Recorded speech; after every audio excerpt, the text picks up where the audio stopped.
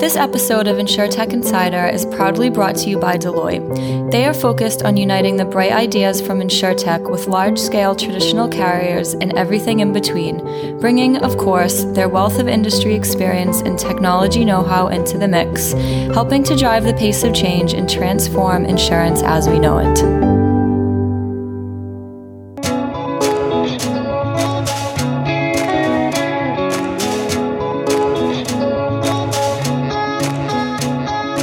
Welcome to InsurTech Insider, coming to you live from the 11FS office in WeWork London.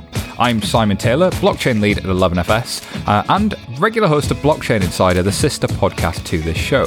Why have they let me host this one, you ask? Well, aside from David, Nigel and Sarah all being unavailable, in this show we're going to focus on insurance and blockchain, in which case we're going to bring you a Blockchain InsurTech Insider takeover mashup thing. Exciting times. This week's show is focusing on blockchain and insurance and the different opportunities and ways of thinking that can be tapped into using smart contracts, DLT, blockchain, and insert your own buzzword here. In addition to that, my Blockchain Insider co-host Colin G. Platt, GSAS himself, interviews Stefan Kapiszczek, the co-founder of Etherisk, who are building decentralized insurance applications, so look out for that later in the episode.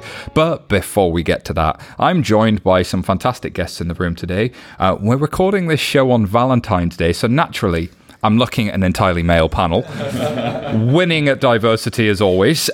Greg Crow is Global Head of Architecture at XL Catlin. Greg, thanks for being with us. Very nice to be here. Thanks for the invitation. Walid Al-Sakaf, have I said that well? In-house innovation manager at Beasley, entrepreneur in residence type character.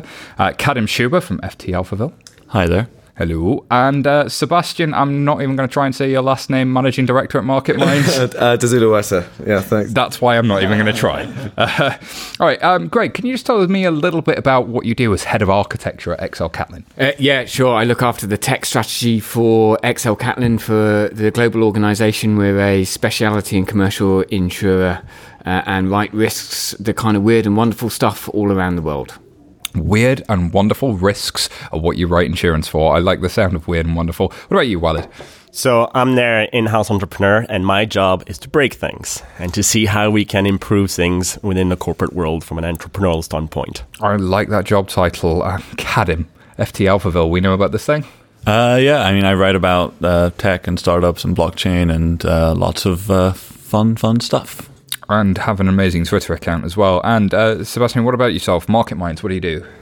It's a business network and consultancy focused on the insurance and insurtech space, and we run an annual insurtech conference. Alrighty. Before we kick off, I was just going to sort of talk through some of the language, right? Because there's so many buzzwords in this space. People talk about permissionless versus permissioned. And I don't know if anybody wants to jump in on this piece, but I always see permissionless as being sort of typified by your Bitcoins, your Ethereums. There's no central owner. There's no controller of that network, which has opportunities and it has problems. It can run without you, which is nice, but sometimes you have things happen like the DAO hack, where famously $150 million was hacked and there was nobody that could do anything about it. But you can run unstoppable code and it's potentially permissionless and free, just like the internet is. It's almost like a utility. Versus permissioned, which may be typified by Corda from R3, by Hyperledger Fabric or Sawtooth, or by the Enterprise Ethereum Alliance, taking Ethereum and having somebody that sits on top of that. And this is what people talk about as crypto. We like the technology, but not the currency. We're going to use the technology, but we're going to strip the currency off. And we can get into why I think that's a bit of a misnomer. Does anybody want to challenge that or add to that in any way? Well, so I think I think for me it's a little bit about, so the underlying view of blockchain is transparency, right? So that you can see whatever's going on in the blockchain. That's the key benefit, right? For insurance applications, actually, maybe that's not such a good idea. And actually, sometimes all we want to do is say, you can see the data. We want to make sure you can see the data that you're allowed to see, but maybe not access to everything that's going on the network. So for me, that's how I kind of think about it. How do we implement that privacy aspect of it? So a friend of mine, the CTO of R3, Richard Brown, always talks about, I want to know that what I see is the same as what you see, even though I can't see everything you can see, and you can't see everything I can see. Right. Yeah. So I should not be able to see all of your client's information, but I should see that the transaction we've done matches. Right, and so even, and we'll talk a bit about P3I, I'm sure, but we were in the early days talking about, actually, we don't even want to be able to see that there's a transaction going on between two other parties on the same network. Of course so we need to be able to, not that any detail, but not even that there is a transaction occurring between two parties. So being able to not see that stuff is important. And so you still want the benefits of knowing that we match. Absolutely. Without knowing who's matching who, when and where. But in a Bitcoin world, you couldn't have that, because in a Bitcoin world, everybody sees everything. In an Ethereum world, most people see most things, although they're starting to look at how you can change that. In a Zcash world, people can see a transaction happened, but not what happened. In a Corda world, the only people who can see what happened are the counterparties to a given transaction. I mean, the way that I usually think about, permission versus permissionless, and it's not particularly sort of intellectual, this view, but permissionless is, oh, cool, blockchain and crypto and stuff, this is weird, and that might, it has like weird implications. And then there's permissioned, and it's like, well, I don't understand why you're using this technology for any of these aims. So that's basically how I divide the two in my head. You have another example with Everledger, which is built on Hyperledger, where they effectively, it's an open public blockchain, for you can see the origin, for example, of a diamond, that it is an original diamond, but also it's permissioned for law enforcement agencies who have access to different types of information. So there's different degrees of openness on the actual chain. That's interesting, because a diamond is forever and it has some unique attributes. And if I change any of those attributes, I decrease its value. Yes, if you cut it, for example. Yeah.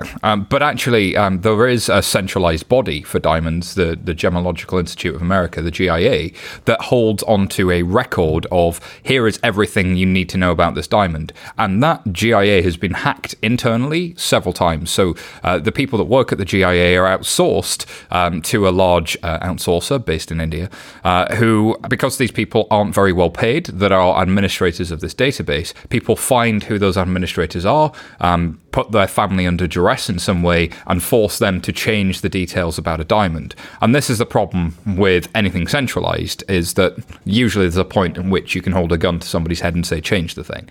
The idea that I've put this diamond on this permissionless blockchain, this open source permissionless blockchain, means that nobody can change it without overcoming the power of that entire network, without a 51% attack. But what I've done is I've tied to that the hidden bit, and the hidden bit is who actually owns the diamond, who is the legal owner, because 60% of all diamonds that are stolen actually end up going to auction, because lo and behold, we don't know who the original owner was, right? So, and this is why the diamond industry has been quite opaque. Is there like a sort of, I know we're getting off into a tangent a little bit, but like, is there like a lag period where all these bad guys don't know about the sort of new blockchain technology that they're using, and so they're putting people under duress and say, change the record. And he's like, I can't change the record. And so you have this weird, horrible and gruesome lag period where, bad things are happening. Because that would make a really cool movie. and a really bad reality. I think movie scripts by Kadim Shuber is definitely a spin-off show we need to do one of these days. But then, so we talked about, the diamond industry a little bit there, but I guess, Walid, do you want to take through, what are the problems in the insurance industry? How long do you have? Well, from my sort of brief history in the market, and from when I've seen the blockchain take up and work, I think the challenge with blockchain and the insurance industry is first and foremost defining how much emphasis the average worker needs to put into the technology, and then how much emphasis needs to be put on the business application. And that business application piece, like fundamentally, what problem do we need to solve at the business application level? Like, if I'm the CEO of one of the major insurance groups, what's keeping me up at night? Cost. Your average Lloyd's insurer is running at about 40% costs, I believe, is the latest analysis, and that's obviously. What do you mean 40% cost of like sales of your overheads for your operating costs, including all the regulation, including being in Lloyd's, including operating in the London market, and obviously that takes a massive hit to your bottom line and stifles various investment into innovation and modernization. You also have to remember that in the insurance industry, you have a whole range of intermediaries. And those intermediaries are closely linked to each other. And so introducing a technology that can remove some of those intermediaries can have important implications on their revenue. If you look, for example, at Hiscox, Hiscox used to do most of its business through brokers. And then it decided, we're going to try and go directly to our customers. That had a direct impact on their bottom line for some time before they started recovering from that because change. Brokers were bringing the customers to them. So brokers have this network of all of the big companies who want to insure weird things, like you say at Excel. And so I want to insure some shipping company for a day whilst a storm happens, some random event. And the brokers have all those relationships. So Hiscox says, actually, you know what? We're going to cut you guys out. And suddenly, there's a revenue hit. And then what happened? But then eventually, by going directly to the customer, they got something which is customer data, information on who their customer is. And that enables them, if you want to start designing products that are more customer-centric. When you have a broker in between, that acts as a filter, as a gatekeeper to how much content you can get on that customer. Sure, you can't really know their needs, their desires, what I can upsell, cross-sell, and what their future needs might be unless you've got hands on that data. But I could do that before blockchain. What I'm trying to drive at is fundamentally, what are the cost issues that Seb, you talked about, and what are they driven by? Greg, maybe you could take a shot at this one. So I think let's take London market, right, which is a 300-year-old market. A broker will come with a risk from a client, and they will try and disperse that across 10, 20 insurers, right? So you've got the same data about that risk, whether it's a ship or whether it's a diamond or whatever needs to be insured, and that information needs to be dispersed across a number of different parties, all want to see the same data and will be party to the same policy that is written then for the customer. At the moment, what that means is one piece of data then gets distributed across all of those people, and for the more complex risks, there'll be a backwards and forwards about, okay, so we might need more information. Can we have this more information? And then this suddenly, is happening via what? Emails? This is happening via phone calls? Well, how's it been? Face-to-face, emails, paper, scribbled you notes. name it. You name it, it happens, right? Yeah, absolutely. In the London market, it happens. And that creates a lot of admin on both sides. And frankly slows the process down, right? So blockchain, what it can do is it can really smooth that out. It can really smooth out that distribution to make sure everybody knows that we're looking at the same thing at any one point in time. So the latest version of the data, the latest version of the contract, because the contract terms will obviously get negotiated as well. Is it just me, though? Does this just not need DocuSign? Like, surely the document collaboration tools are more important than a blockchain in this case. Right, but I think where we should be going, right? Maybe not where we are going, but where we should be going is getting away from a document and getting into data, right? So converting that contract into a smart contract as much as possible, converting it into code so that we can execute that contract and automate it, right? So we're not reliant as on a document being physically transferred around. Right, so there's a bunch of life cycle events that contract infers, right? So I'm agreeing to pay this under these conditions, right? That's my policy, effectively, that I'm buying. Somebody's underwritten that and so on. So somebody's standing behind it, and then it will get reinsured and sold on and so on. Right. So all of those things happen on the back end of the contract with different parties. So you've got the two people that are potentially the broker and the underwriter that are agreeing this contract on behalf of the customer. So you've got those three parties, and then you've got all of the reinsurance and everything that happens on the back end of that. All of that's driven by the wording in this contract. So the negotiation tennis bit, it's nice to capture that, and we could probably do that with better UIs and better digital stuff, and we maybe even could do that without a blockchain. What we would struggle to do is that next bit. If this thing happens, then do we agree that this thing happened, and what happens next? Do we move money around and that sort of thing? I mean, just going back to what you were talking about in terms of like the problems, I always have a question of like how much of the opportunity comes down to you have an old sort of way of doing business, and to digitize it, leave blockchain out of it, just to digitize a lot of that would give, would accrue like significant gains to everyone involved. So I think there's that part. But then in terms of like what new products become available, which I think is what you're sort of getting at, Simon, then the question is, well, A, can I not create those products in a different way? But B, like, do I even want to create those products? Like, for example, do two parties involved in a contract want a computer to tell them what's what? Or do they want to actually you know, be able to arbitrage. Be able to arbitrage and haggle and argue about it, because actually probably lots of people want to argue about what really happened, and they don't want a computer to just force something upon them. It depends who you are, I guess. Well, this is where we get into that whole, you know, TMI area, too much information, which, you know, if there's full transparency, is that actually, you know, constructive? And certainly in insurance, I think there is and in all business, there's a level where if you can't exchange too much information all the time, but there are some you get things, bogged down. There are some things that are a little bit yes and no, right? So if a ship goes into a war zone, it was either there or it wasn't, right? So GPS data can tell us that. Currently, that creates a lot of paper, and it takes a lot of time lag for us to work out, okay, so it went into a war zone, therefore this premium is additional premiums paid. You could automate that, and nobody wants to haggle over that. That is just a kind of yes-no binary. And I could automate that without a blockchain, but what I might not be able to do is get everybody to agree to that fact without a blockchain, because effectively... It creates trust. Yes, so the fact previously would have been this person says a thing and then emails everybody else, versus with a blockchain, this person says a thing and everybody gets to validate that thing being true. Right. And you can validate oracles, right? So you can say, actually, I will trust this source of data. Technical jargon, oracles.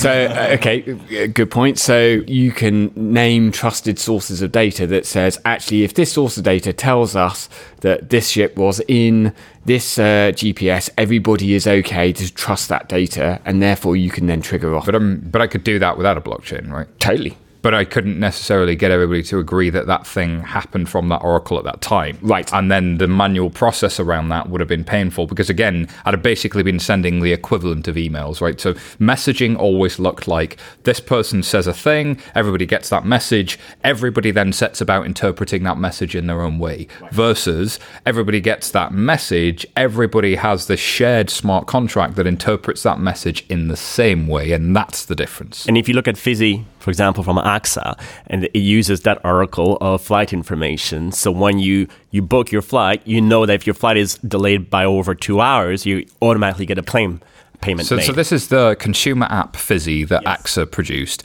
This consumer app is an app I download on my phone. I download this app and I enter any flight information I've got coming up. And then if my flight is delayed, there's no question about it. They've taken the information from somewhere, I get repaid as I'm intended to. And the interesting thing is they did that on the permissionless Ethereum blockchain. And by doing that, they believe they've saved costs because they've not got somebody checking that flight information. They've just paid you the money. They save costs, but also significantly improve the customer experience.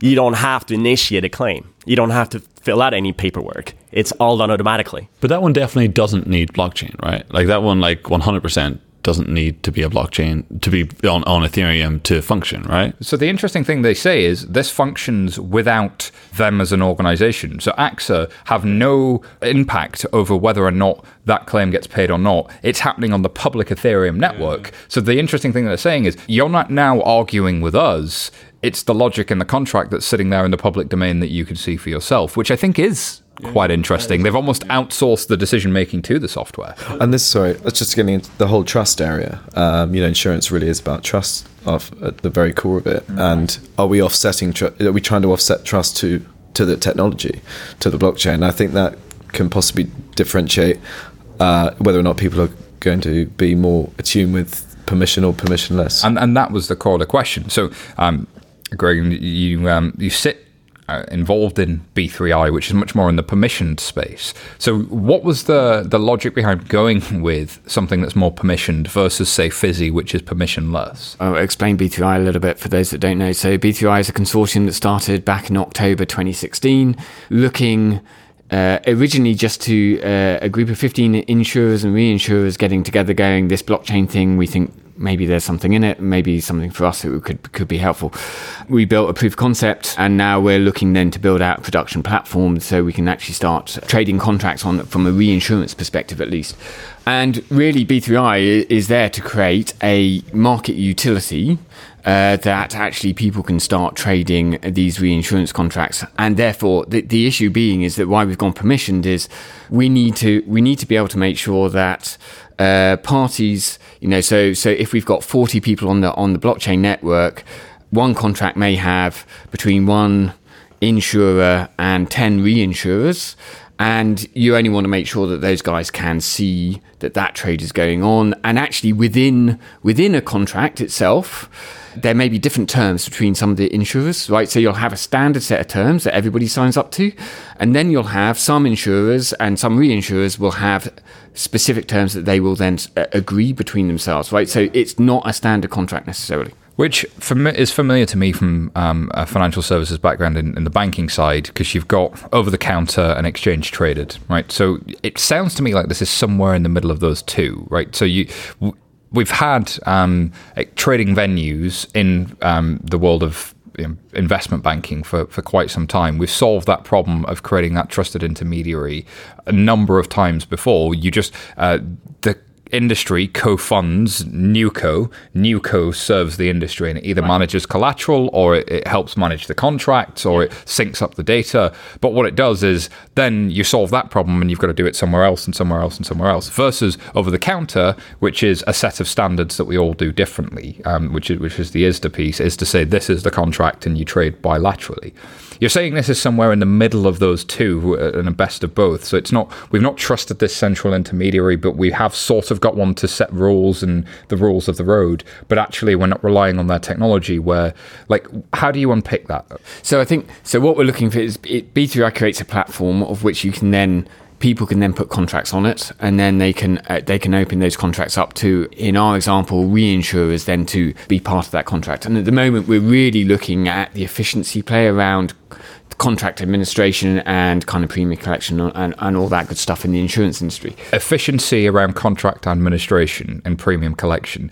Unpick that for me, because that was a statement you've thrown away, but actually I think there's business value in what you just said, because that's ultimately the key, isn't it? Absolutely right. So if you look into the business process, it actually gets quite complex, overly complex for really what should be a relatively straightforward thing, where you've got a cedant or an insurer with a book of business that they want to reinsure. They will go to a broker. A broker will then pass all that information to a set of reinsurers. They'll negotiate the contract terms, and then it will go out to a larger set of reinsurers to say, hey, here's the standard set of terms that we're going to go to market on. Are you willing to buy into this risk? That actually is an awful lot of toing and froing that I've just described, right? So a lot of circles. And then once the contract is agreed, all the terms agreed, then everybody needs to collect the money, and you're getting proportions from each individual. The broker is in the middle trying to bring all that together, pass money between the reinsurers and the insurers, and of course some of those reinsurers will be then passing off to a retrocessionaire, which is just a reinsurer of a reinsurer. So you get another chain, right? Right? Yeah, exactly, right. So what the blockchain can do is just automate the hell out of that, right? So, and coming back to your point, which is we shouldn't be trying to just digitize what we currently do. We should be looking at how do we use blockchain to eliminate steps in the process, because I'm a firm believer is that you can, if you just digitize an existing process, you just make the same mistakes faster. Faster horses or building a car. Digitizing a paper process versus a truly digital process. You get to think about the virtues of digital. This is something we talk about at 11FS with our clients a lot, is what does digital give you that you didn't have before? Does it make your old process go faster, or does it give you the opportunity to rethink your process? Right. How do the brokers you speak to, A, feel about this, and B, justify their existence? So we actually had the three main brokers, right? Aon, Marsh, Willis, all participate in testing the platform back in October, November last year, right? And we did get that question, right? Which is, aren't you trying to disintermediate the brokers? No, what we're trying to do is stop all the participants in the value chain spending money on administration, which frankly is worthless, right? So, and we could just get rid of. So that doesn't mean disintermediation. It just means the brokers, like the insurers and the reinsurers, stop having to do so much admin. They've still got absolutely a role in terms of helping understand who should be advising the client on who's got appetite for this type of risk, all that kind of stuff. So I absolutely still see a role for the brokers. I think there's also what digital brings is two new potential paradigm shift for the insurance industry. One is if you remove all these administrative costs, you can lower your process to issue, for example, microinsurance. Now, microinsurance is something that, in my opinion, can help the underserved. Microinsurance being insurance for small amounts of money for things that would have traditionally been too expensive for an insurance company to really look at. Sometimes freemium life insurance through phones to very poor people in emerging markets. Imagine you're a farmer in Africa or in Asia. You can insure to some degree, whether it rains or not, and that impact it can have on your crops. Or even here, you have Kuva, for example, for when you're driving. It's a car insurance, and you only pay when you're actually using the car, for example. So that's one model. Or the second model, I think, is insurance is about paying you a certain amount if X or Y happen. What happens if you link the blockchain to IoT, to a whole range of sensors, and you say, okay, let's move away from that kind of model, but to using those sensors to help you manage risk, so that we can reduce the chance of a certain outcome happening, so we don't have to do a payout. Because at the end of the day, insurers don't particularly want to make payouts. And when you say reduce the likelihood of something happening, how exactly? Yeah, so for example, there is this InsurTech startup called Neos, and what they do is part of your home insurance is that they set up sensors across your home that can tell you, for example, if there's a difference in pressure in your pipes. And if there is, then they can call a plumber to come and check it out before you have a flood. So it's prevention rather than cure. The precog in Minority Report's quite a good. That's the ideal scenario to get to. And I can do that without a blockchain, except it's really nice if there is a blockchain, if I've got a secondary market that can see the data, where I can start to really do interesting things around buying, selling and reselling and managing that risk. And it's also nice to have a load of Internet of Things devices, but actually, how do I know that the data from those devices is something I can trust? Well, if other parties are reconciling it, surely that helps. I can gain trust. And I see two particularly big use cases in insurance. One, which is where you've got syndicated or reinsurance risk, where you're part, as I talked about, B3I is really trying to attack. The other one where you've got a client that needs to create a trusted source of data so that you can then trust that data and use that to drive the insurance, right? So whether that's a supply chain like a shipping company, or whether that's more in the consumer model, right? So for me, those two are huge use cases where blockchain delivers something that we really struggle to deliver using centralized database today. But if this is all about reducing cost, right, I guess... and we're removing some of that human face-to-face element, surely that commoditizes the industry a little bit, right? Because you find yourself in a position where, oh, right, great, we've automated it, we've taken the cost out, but that cost story doesn't scream, great, this is super high value, this increases my revenue. I would say that it's not all just about reducing costs. I think there is an opportunity to enter new markets using a marketplace blockchain solution in the perfect world, and I think that makes more of a case for the whole technology. And so we later today we'll get into speaking to Stefan from Etherisk, who has some examples of kind of what that looks like. But I wonder, what are the opportunities in your mind, Greg? So reducing costs. We know there are a lot of uninsured or underinsured assets out there, right? So reducing the cost makes it much more available to a lot more people, right? So we write a lot of catastrophe risk, and you see big hurricanes come through, and actually the worst thing is where people are not insured for them, right? So because they've not been able to afford the insurance. If we can lower the cost of insurance because we can be more efficient, actually we can insure more risk and help people. But you can protect margins whilst you're doing it. This isn't because I could lower my prices today, but lowering my prices and still having a strong margin is actually commercially imperative. Right, indeed.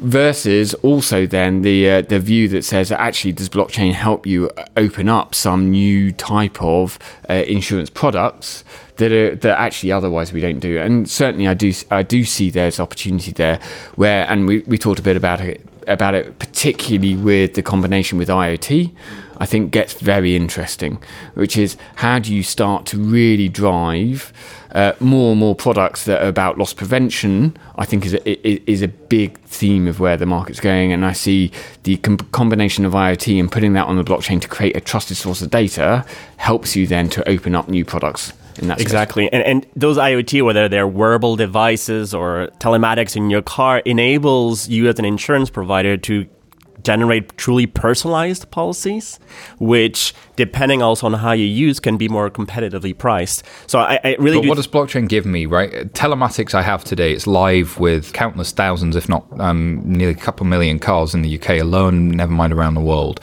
What does blockchain give me in that scenario? Let's look, for example, at GDPR, right? General Data Protection Regulation. Yes. Which is the regulation that says I have to be able to give consent and informed consent, and I have to be able to revoke consent and remove data. You are great at this jargon busting, aren't you? Or open a bookshop. Detect that jargon, and I'm going to explain this term. I'm going to give it a go, but I'm open to be challenged on these terms because, like, hey, people listen to podcasts because they want to learn stuff, right?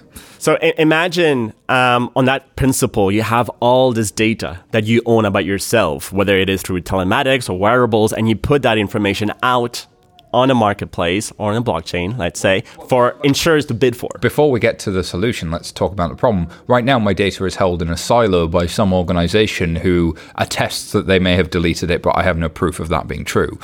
I see the power of a blockchain or DLT of being proof of a thing happening that we agreed to. So proof of you have my data, proof of you deleted my data is super powerful under GDPR. But actually then proof of you have my data, proof of you're allowed to do this thing with this data, you start getting into some of the things like Ocean Protocol and some of the really interesting projects out there around actually somebody can look at this data and insure me in different ways, offer me competitive prices. You create a marketplace around, hey, I'm a safe driver. You get to like the price comparison websites 2.0 with that data because I have consented to give that data to a price comparison site or agent in some way. I think just to jump in, and because there's been a few kind of like interesting ideas with lots of either externalities or B, promises that are unlikely really to come to reality. So, for example, making insurance cheaper for people who live in, hurricane zones.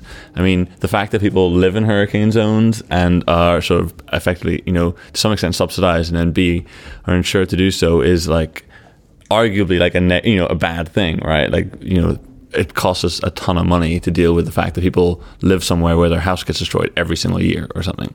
But then this idea that, well, the blockchain will prove to a consumer interacting with a large corporation, that their data was handled in XYZ kind of way. I mean, really the way the stuff is going to get rolled out to consumers will be through some sort of interface, right? Absolutely. So what have I proven if I've just given you a tick on an interface? Yeah, right, exactly. And so I think I agree that would be great, and to individuals having sort of ownership of their data would be great. I'm just sort of, I don't know if we will see that. You raise an interesting point about the user experience, right? It's nice to be able to prove something mathematically, but what does that mean in terms of user experience that a Twitter blue tick doesn't give me already? Absolutely, and I think also from a business perspective, that we're talking about farmers or whatever it might be, and sometimes, I think still traditionally a claims adjuster will go around with a clipboard and look at every single crop, see how damaged it is. If there was an opportunity to use drone collected data that was in a trusted source that effectively triggered the payment of a claim, what we're getting into is quickly claims being paid very quickly. And I can have the drone without a blockchain. I can have the data without a blockchain, but can I trust the data from that drone? That's it. So I think that's it. Do we need blockchain to trust data to enable claims to be paid quicker? I don't know. And that doesn't involve the individual's control over the data. That's actually more about a device sending something somewhere and doing something that we all agree needs to be done. One thing I'm really curious about is, how much of the sort of claims business is the sort of relatively uncontroversial stuff? Like whether this is by like transaction number or like by value, is the relatively uncontroversial stuff where automating that and having this sort of like trustless system will be just sort of straightforward, and how much of it actually remains quite difficult? Clearly, the answer is depends, right? It is interesting. I think I was listening to one of the earlier podcasts about autonomous driving, right? So suddenly you're going to get a whole lot more data about what happened in an accident because the car's got a shed load more data and is capturing than we ever would have had before. So with the advent of a number of technologies, actually we're going to get a lot more data, and which hopefully will create a much more transparent view of what actually really happened. But we've got the world now where there's a lot more data. We've got the data explosion, and what we really end up is in this Facebook dystopia of fake news where actually data is manipulated against us. So, like, I need to be able to trust that data is handled responsibly. Right. But that's the thing also about blockchain, it just links data. If you put crap in, crap comes out. So turns out it's not a panacea for all the things in the world. Well, listen, we're coming up against it on time. I want to make sure that you guys have an opportunity to tell us a little bit more about where people can find out about you. But before we do that, I'm just really curious to see, Walid, what are you excited by in the blockchain and insurance space? If you'd say there's one thing to keep an eye out for, what's getting you excited at the moment? For me, the real excitement is about reaching the underserved. That, for me, is an enormous opportunity because all across parts of Africa and Asia, people do not have insurance policy. To being able to check that data at distance and serve at distance and have trust that data is realistic and you can trust it at distance reduces your cost of versus sending somebody out with a clipboard. Interesting perspective. What about you, Seb? I think it's really interesting how the traditional setup can actually help the likes of ICOs thrive.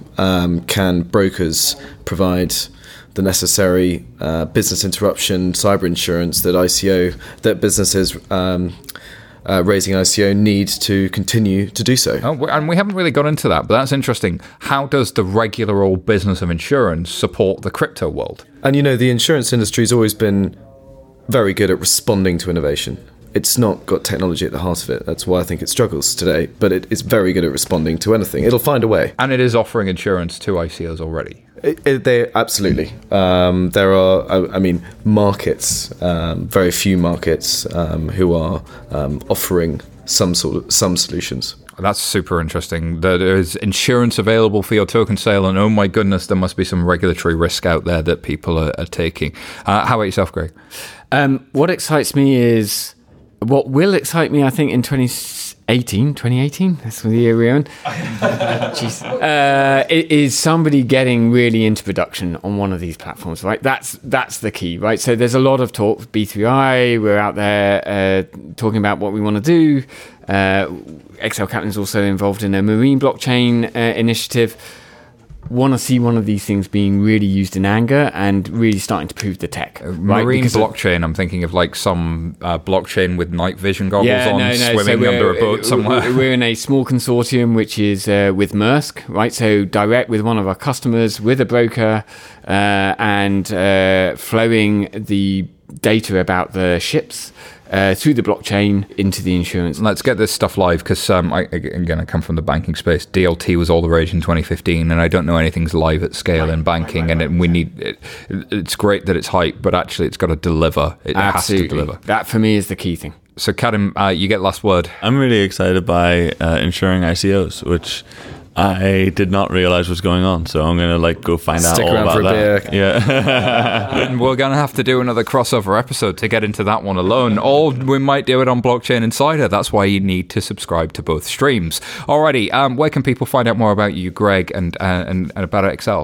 So XL is actually, I don't know, at XL Catlin, I think.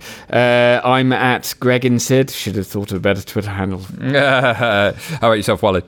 Mainly on LinkedIn, but also inspired by you guys, I'm launching InsurBlocks, an insurance blockchain podcast. Oh, wow. This space needs education. We'll have to do a crossover episode of crossover episodes. We'll have Homer Simpson walk in. There'll be the folks from Family Guy, and then guys from God knows name your favorite TV show here. Kadim, how about yourself?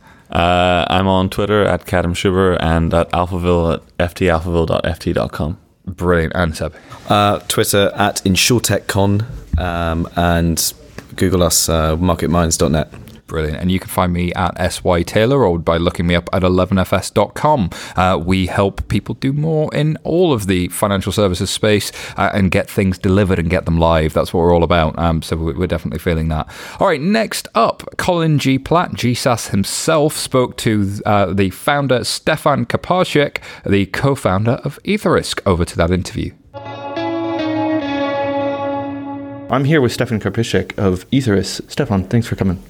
Thank you for having me, Colin. For those that don't know you, could you tell us a bit about who you are and what EtherRisk does? Of course, happy to. So, EtherRisk is building decentralized insurance. We are doing this now for almost 2 years. And we started putting the first insurance application on the public Ethereum blockchain in September 2016. That was flight delay. And we like to think of it as the first decentralized, autonomous insurance business on the blockchain. My background, I'm a software developer. I was a software developer and turned strategy consultant. I was working for a bank, applying blockchain to several banking use cases, and I co-founded a blockchain education startup. And then I found insurance as being one of the most interesting areas to apply blockchain technology to. And let's dive into that a little bit. What specifically about insurance did you see as a problem, and what specific problems does blockchain fix? The main problem with insurance today, as I see it, or as we see it, is a certain asymmetry of incentives. You have a very asymmetrical relation between the big insurance companies and their customers. So these are companies like AXA or Allianz or Allianz or whoever. And if you think about it, the insurance company has a very strong commercial incentive not to pay you if you have a claim. Yeah, all the money that the insurance does not pay out is their profit, basically. Yeah, and if you think about what insurance does, and if you start dealing with the history of insurance, it's about distributing money. Yeah, it's about distributing money, collecting premiums, and in the case, under certain conditions, in the case of a damage, to pay out to the claimant. And in its simplest form, this process can be easily modeled in a smart contract. Yeah, a smart contract on the blockchain can collect premiums. It can check for certain conditions, and if these conditions apply, it can pay out. And that's what an insurance does. So I like to think of it as we are replacing the insurance company with a piece of software, a very small piece of software. So that's a pretty scary notion if I work in an insurance company today, that my job and all of my colleagues and all of my managers can be replaced with software. Is that something that you really see practically happening overnight? Probably not overnight, but I would put it that way. If we are talking to insurance companies, I like to ask them, where do you see your role in a decentralized insurance ecosystem? And of course, they need to go through some education. They need to understand what a blockchain is, what a smart contract is, where the limitations currently are, and where the systemic limitations are. And there is a role, of course there is a role for human agents, if you want. I think it's part of our task to educate insurance companies what parts of their services, of their offering, will remain also in a decentralized economy. For example, claims management. Yeah, claims management is a typical example. That's in some cases you need to have people on the ground who go somewhere and check for a claim and try to assess a certain damage. Yeah, house burned down. How much damage has been done? That's something that will take some time until machines or bots can do this better than human agents. So your first product that came live was back in 2016 with flight delays that you referenced. So I remember it was an exciting moment because you guys announced this at the second Ethereum Developers Convention, which, if memory serves, was in Shanghai in late 2016. Some people signed up for this when they took their flights out to Shanghai. Some people didn't, and I remember seeing that come across Twitter. That's a process that, correct me if I'm wrong, was all taken from digital sources. There were no people involved other than people putting money in. That's the use case that we used to show the benefits of blockchain, and it's a fully automated process. So the basic principle is very simple. You sign up for the insurance policy, you transfer your premium together with your flight data, and as soon as the flight lands, you get a payout. Fully automated. There is no claims process. There is no one to hinder that payment.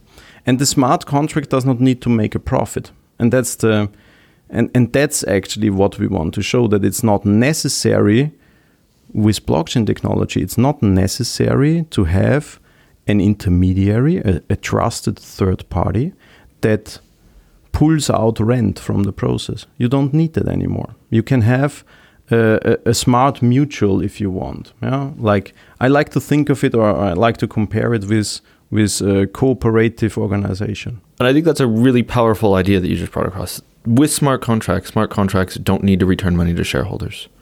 But it begs the question, who would offer this and how do they make money? We offer this. And how do you make money? Do we need to make money? How do you return money to your shareholders? What shareholders? How do you pay your salary? We get paid. We got this pre-funded. I got this pre-funded by buying Ether very early. So your interest is solely in developing the Ethereum network. Why would I want to show the benefits of the Ethereum network and of blockchains in general. I want to develop real products that people can use and where people see a real value in using them. So is it fair to say that the products that you're building are not in themselves a business model? They're solely... They don't need to be. The smart contract does not need to earn money. If we are able to produce smart contracts where I can configure the money earning component, yeah, and I can configure it to be 10% or 3% or 0.3% or 0%. Yeah? And if we make this very transparent and very open, yeah, we are truly committed to open sourcing all the products and all the policies that we develop. If we make this very open, the prices will converge to zero. Yeah, it's a market demands it. Yeah, everybody can now come and copy flight delay, and we know of some people who do, and reduce the fee that is configured as a parameter in there. And why should we keep it up? And then we can reduce it to zero too. So this is, we talked about automation being scary for somebody working in insurance. Surely competing with somebody that doesn't need to charge you any money to offer a service more scary. is freaking us out. So yes, and I mean, of course, in the long run, we want this to be sustainable. Yeah, and there will be a certain fee comparable to gas on Ethereum. Yeah, but I really like to think of this as a public utility. Yeah? We want to make the core processes of insurance available for free on a public blockchain for everybody to use, for everybody to copy and clone and configure to their needs. Yeah? I want everybody to be your own insurance. And there's a really interesting concept in there too. But surely... one of the things we've seen with blockchains is these things are really hard to use. From a user experience point of view, what's really ready for the average person who says, I need flight insurance, or I need car insurance, or I need home insurance? How do they do it? What are you guys doing about UX? The thing is, insurance is not a product that people buy. Yeah? Insurance is a product that gets sold. That's an old saying if you talk to people from the insurance business. And in my perspective, we need to change our notion of what an insurance system looks like. For me, the perfect insurance is the one which I don't care about at all, and that is only there when the damage has already happened. Yeah. So I like to think of it that way.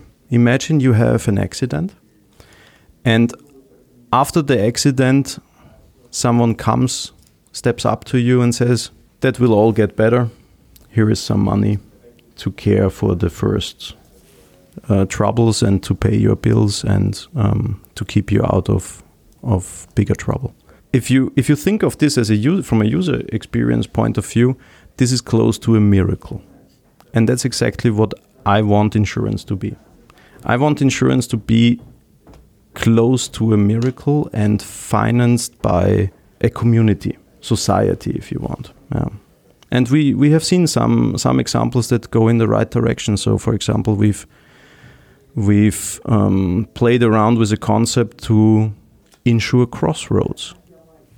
Yeah, you don't have an insured person anymore, or an insured entity, but you have an insured crossroad, and whatever accident happens on that crossroad, no matter if the person was insured or not, the people involved in that accident get a payout. So what you're talking about is like a physical crossroad in a street. Two streets meet. Yes. There's an accident at this. Let's say you have as a municipality or as a city, yeah, you have some crossroads that are just more dangerous than others. Yeah. So what can you do? What are your options? You can either invest a lot of money to try to build this crossroad safer, yeah, or you can transfer the risk. Yeah. With risk, you always have a few options. Yeah. You can mitigate the risk, or you can transfer it, or you can retain it, but that's the worst option. And by creating an option to transfer risk from a crossroad to someone else, yeah, who has an interest that those accidents get compensated. Yeah, I mean, you have to be careful not to create wrong incentives here. Yeah, so that's very. We don't want people on purpose to crash into each other just to get a payout. That's not the idea. But the principle of this really keeps me thinking, and I want to go into that direction with insurance. With blockchain, we have the opportunity to rethink the basic fundamentals of insurance, and that's what we are doing. It's a lofty goal. There's a lot to unpack there, and I think the question that I have is really, what are the steps and who are the people involved, and what are their incentives to get to this end vision? Yes. So what we are doing now is we are creating an open source protocol for insurance. It's called the Decentralized Insurance Protocol.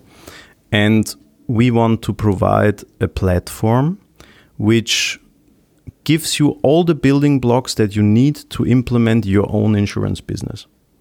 So right now, if you have an idea and you want to turn this idea into a running insurance business, you have a long and very painful way in front of you. You need to care for licenses, you need to care for the technology, you need to care for capital. You need to bring all of this together. It's very expensive to create an insurance business today. And we want to make this much, much easier in terms of reducing the time it needs to start an insurance business from months or years now down to a few hours. So basically, I want anybody with a good idea to be able to start his or her insurance business in an afternoon. That's the idea. That's the vision where we are heading, and we are now putting up the first instances of insurance businesses, and we record on the way what we learn about it, and we try to make the same process much, much easier for everybody else. So we will provide the licenses that you need. We provide you with the technology that you need. Think of smart contract templates, all the user interfaces that you need, mobile apps, integrations, software development kits, APIs, whatever you need to bring your product out there. And we will provide you with the capital, or at least with a way to raise the capital needed to kickstart this insurance business. We have done this now a few times. Flight Delay is our main showcase, but we have a few others and a few other products in the pipeline. And we have received, I think, maybe 20 or 25 requests from InsurTechs and insurance businesses that all face the same problem. They have a good idea how they can improve insurance in a certain aspect or create a better product for a specific market. And in order to get this running, they need to partner with established insurance companies. with the incumbents. The incumbents either don't have an incentive to partner with them, or if they partner with them, they dictate the rules. And those rules are normally quite not so attractive for InsurTechs. Yeah? And that's a big issue. Yeah? And we want to change this. So does that mean, if I'm reading this correctly, you, Ether, as a company, have become an insurance company in your own right and are extending that to really change the balance of power to anybody trying to innovate in the space? Yes, exactly. Exactly. That's the plan. We are not there yet. Yeah. So we have applied for our own insurance license and setting up our own entity in Malta in the EU for now. So that's the first location we are targeting. But we are also looking at different jurisdictions, and I like to think of it as surfing the wave of regulatory competition. So we basically go wherever it's easiest for us.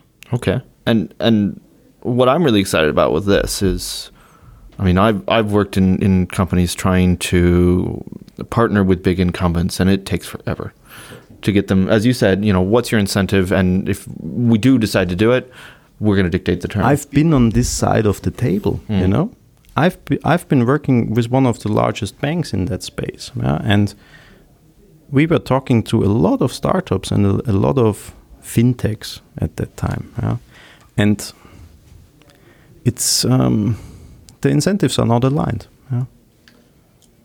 So I think people working in these businesses that are sitting there doing strategy, corporate development, or any of these, are saying, right, we're going to keep the upper hand because we have the money, we have the clients, we have the know-how.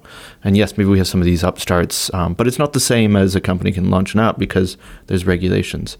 But when there's alternatives like you who, when you're fully online, say, we like these crazy ideas and we're willing to take a chance with these crazy ideas, and we have the regulatory envelope to do it, that is really scary. So you're doing it for free, you're doing it more efficiently with full automation, and the regulators have said, yes, we bless this, let it go out to the market in time. We are still discussing with the regulators. So it's not, I would say we are on a good way. And we talk to regulators in different jurisdictions, and we'll see. So we see a lot of development in that space, and it's astonishing how much is moving, and also how much is moving behind the scenes, but what you normally don't see. So that's something that we are following this very closely, and we try to make the best use of that, and to give these benefits to others and our customers. One other thing I want to follow on with you. You talked a lot about new assets and raising money, and you guys have been on Ethereum longer than most. Did you do an ICO? We did a small one. Okay. That was RSC tokens back in 2016. We did not raise much then. Most of what we raised was in Hacker Gold. It was during a hackathon called Hack Ether Camp. And we raised, I think, 500,000 Hacker Gold. It was the most funded project during Hack Ether Camp. And at that time, it was about $50,000, and we were super happy. The event was going very good for us. We met great people who supported the project, and we built our core team, which is still existing in the same form, which I find quite astonishing. And that was a very, very good experience for us. Hacker Gold is worth nothing anymore. The idea to repeat this on a yearly basis has not played out. And but we also collected a few thousand Ether. In December 2016, this was again about $50,000. And the Ether price has appreciated a bit, and this gives us a very comfortable runway. And we are very thankful for that support. And we will do another token generating event. Our lawyers told us never use the word ICO, so we use the word token generating event, or short TGE, and we are planning for this. It's already looking very good. We have We are working on the final version of the terms and conditions with our legal advisors, and we are ironing out a few things with the user interfaces, and we have a KYC process and an anti-money laundering process, and it's all looking very good. The plan is to do this beginning of April now. Yeah, so that's the timeline, and we will announce this very soon.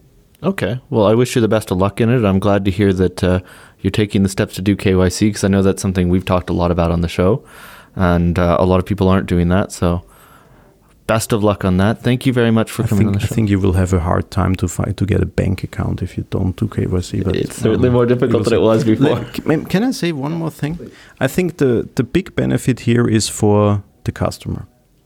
Yeah. So basically, in the end, we want the customers to feel the benefits of decentralization, and that's what we are working for. Excellent. Thank you very much for coming on. Can you tell people where to find a bit more about you? Etherisk.com is our website, and with a C at the end. Yes, with a C at the end. Very important. Thank you. And we have a Telegram channel where we have a relatively small but very active and very supporting community, and you can follow us on Twitter, and we are happy to hear from you. Thank you very much. Thank you, Colin. Thanks for having me.